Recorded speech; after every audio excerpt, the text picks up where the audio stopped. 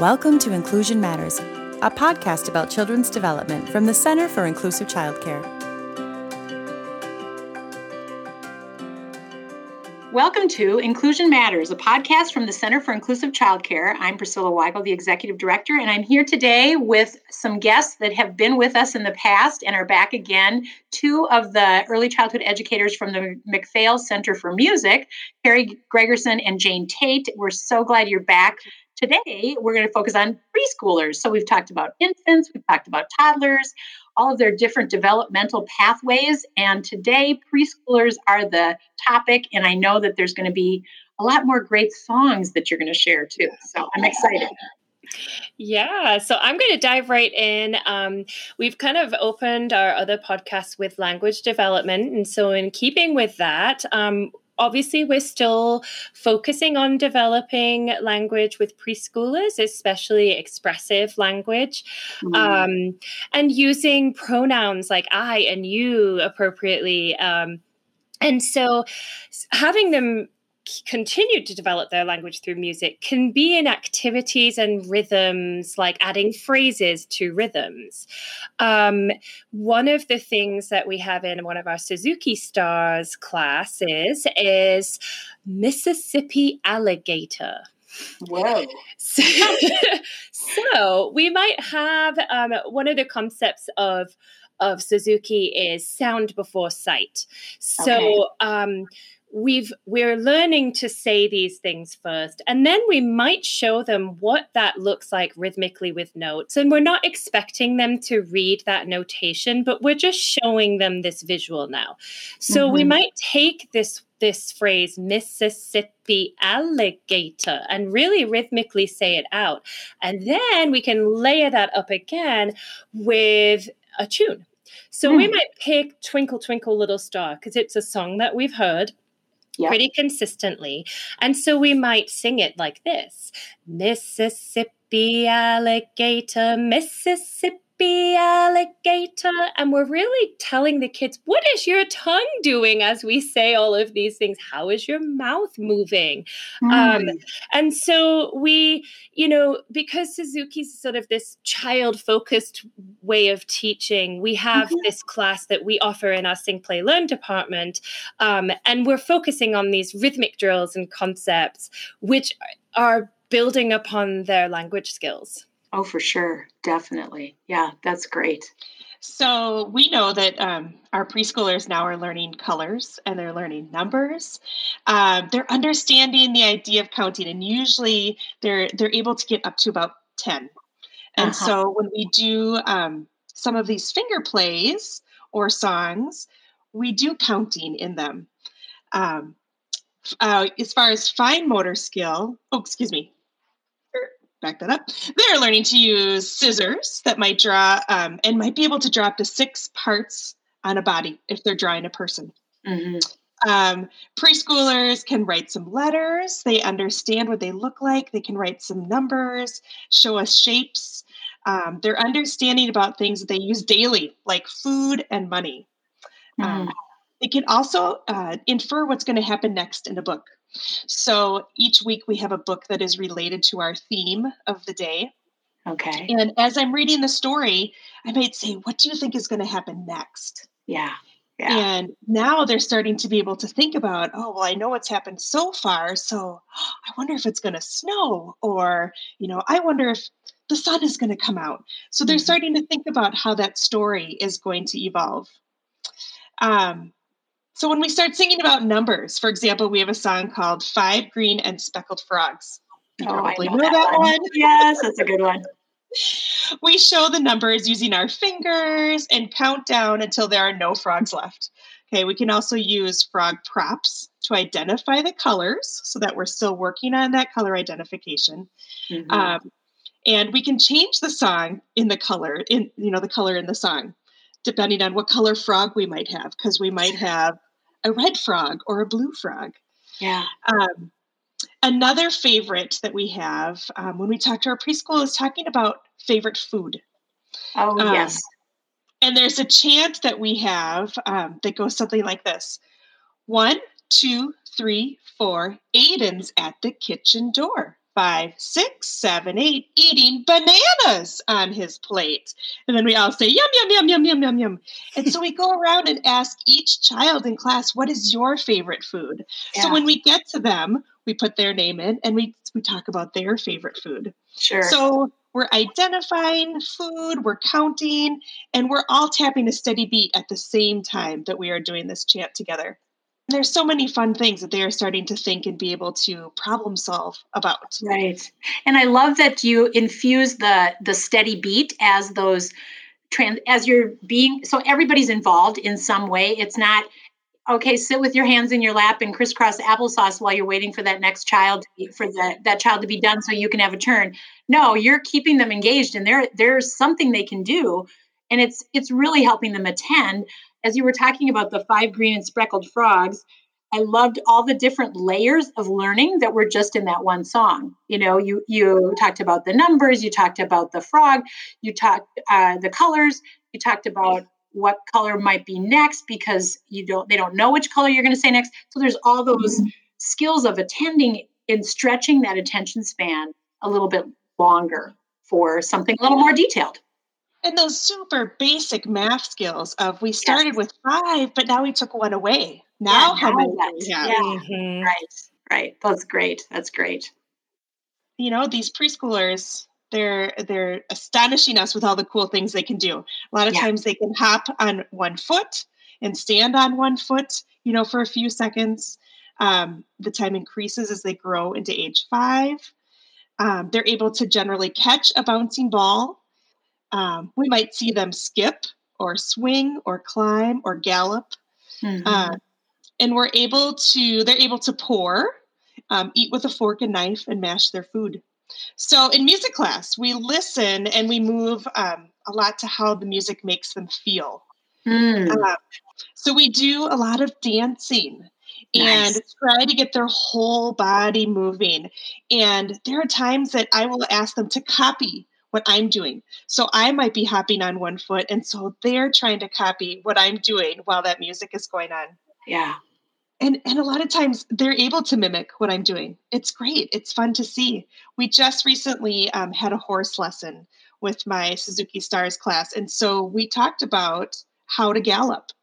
And so then we put, you know, this great piece of music on, and we pretended that we were horses and we were galloping around, and we were, you know, practicing our vocal exploration of making the horse sounds as we were moving. And a lot of things were going along with that movement piece that we were doing. Mm-hmm. I'm curious, Carrie, when you talk about how the music is making them feel, that's a really nice other tool for them lifelong. You know, music can really be that calming piece. I know, you know, when you talk with adults, you say when you're leaving work and you're driving home in the car, do you have the radio on? Do you have it off? You know, some people like silence to calm down. Some people like a quiet music. Some people like louder music. You're helping kids kind of understand what it feels like with the different types of music at a very young age to try to use that and get that skill early on. Mm-hmm. Yeah, that's nice. You know, the other fun thing that we start exploring more with at this age is, you know, trying some of the harder instruments. They get an opportunity to hold a violin and try to make a sound with a violin. Wow. Or sometimes we'll do this with the low brass instruments or the woodwind instruments. So we are teaching them about embouchure. We're teaching them about holding positions, and it's the expression that they have on their face when they're able to make that low brass sound, that buzzing sound. It's hard. It is hard. It's a hard thing, yeah. But it is a great age for them to have that opportunity to explore that instrument and do something they've never done before. Right. Yeah. Oh, that's fun. I'm guessing that during the pandemic, you're not doing that, but no.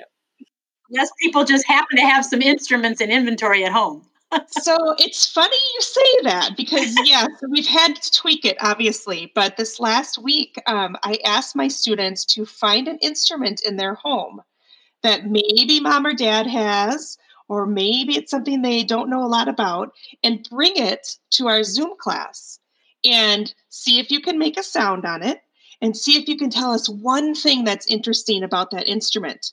And so I had children who had ukuleles. I had one that had a cello. I had recorders. I had an auto harp. All these amazing instruments that they had at home that then they got to turn their mic on and talk to the whole class on Zoom, play a little something, and just have that independence. Right. And just really build that self-confidence and that self-esteem when they kind of got to be the teacher. To teach us something. Well, and two, you may have had a few creative thinkers too who just went to the kitchen cupboards and got a couple of pan covers and said, okay, this is my instrument, if they couldn't find a true instrument. But we know that music can be made in so many different ways. Yeah. We have part of our curriculum, because we kind of integrated arts approach. Sometimes we make instruments, and so just like you said, so we call it like found sound. Nice. Or, what can you make a sound with a pencil in a bottle or whatever it is. And like you said, you can make an instrument out of almost anything. So it's kind of fun when you see what happens, with their little brains and thinking. Yes. Which I think that one of you we had talked about earlier, doing some discussion of that creative thinking in preschoolers. And I don't want to skip ahead because I don't want to miss out on other parts that you were talking about, but this might be a good time to, since you kind of segued into that. Creative thinking. How do you work that through music? So there's a few ways we can do this, and it all depends a lot of times on personality with children. Sometimes if we ask them to come, like, how can we move our rhythm sticks different? Some of them are very comfortable telling me. Others are a little bit more reserved. And so I feel like it's our job as the teacher to just say, how about you show me?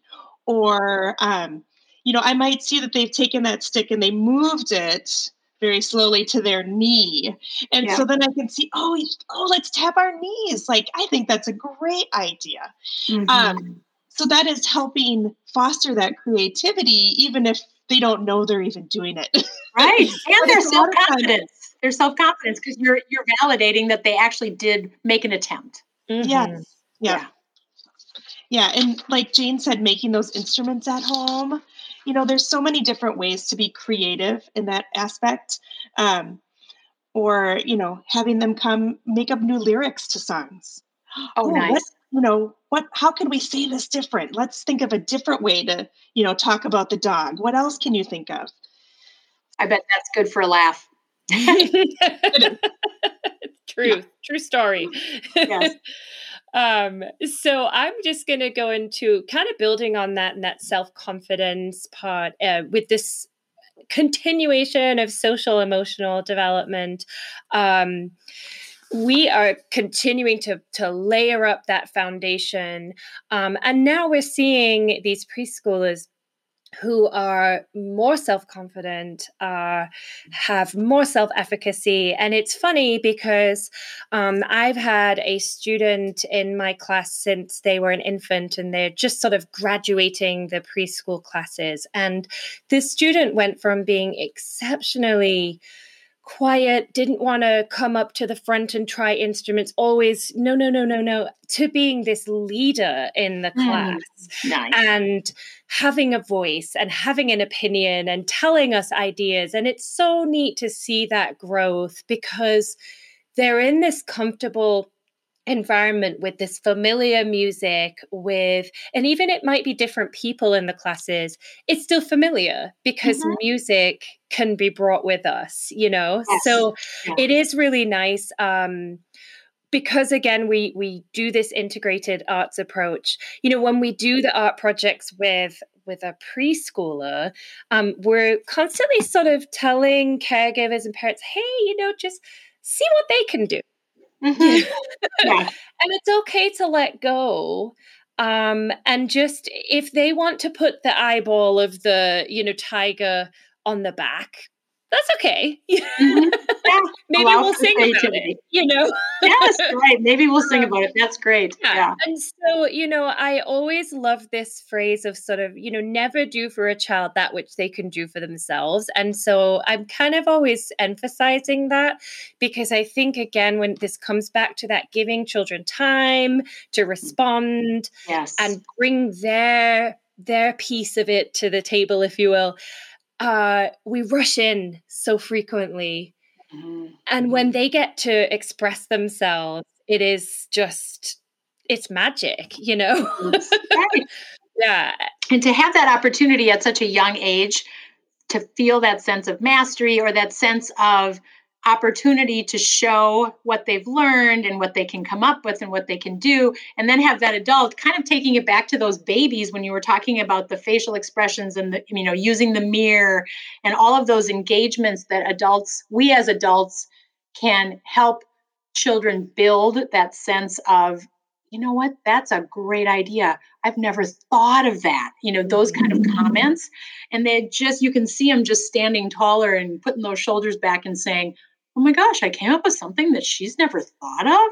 And it's a great opportunity. And, really giving children, your programs really give kids a chance to have that comfort of the music and those familiar tones and those familiar caregivers, those family, what did you call them? The songs of kin? Yep. Yeah, which are family songs and pieces of music, just to pull that from another podcast that we did. All of those things provide kind of like a nice cozy blanket for a child to just feel that sense of calm. And what a gift, especially in our world today where there's so much going on for these little people to figure out and understand that, just music is that really simple tool that is universal. We've heard it 1,000 million, probably a million times. Music is a universal language, but it really does. It's evident in what you're sharing today, and it's evident in so much of what I think we've all done over the years in our work with kids and music. Anything you guys want to add? Any other good song? Any new cool sounds you can make, Carrie?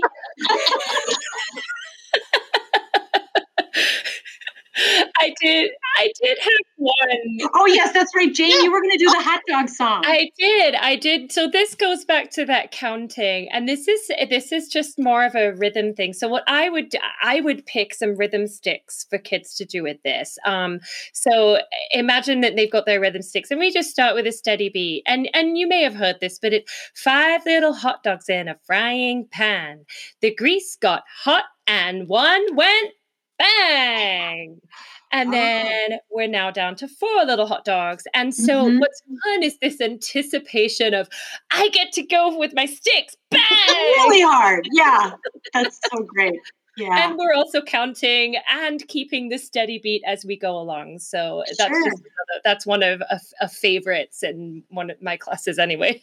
Oh, that's great. I love it. Well, wonderful. Well, I've so appreciated talking with both of you in our times together, and I look forward to future connections. I know that we're going to be working with McPhail and helping and getting some more tip sheets for us on just some of the things that we've covered in these podcasts too, if folks want to use those when we have those finished, to just help cement some of these developmental milestone pieces for families and how they can, and childcare providers, how they can use music in their classroom settings and their childcare settings at home. I just have a quick question for our listeners too, to think about. How do you use music to connect with children in your care? I know that welcoming children with a song is something that's really common in early childhood too. And those early connections, those first through the door connections in the morning, just help kids remember, I'm cared for, I'm loved, I'm important. She's happy I'm here. It's a new, fresh start, even for kids who have some challenges too. So music can really do so much. And I appreciate all that you do to help foster that in the lives of little children throughout Minnesota and beyond now, thanks to all the virtual means. So that's exciting. So with that, if you have any other questions, you can always go to inclusivechildcare.org. Follow us on our social media. Thank you again, Carrie Gregerson and Jane Tate from McPhail Center for Music, for being with us here on Inclusion Matters. Take care.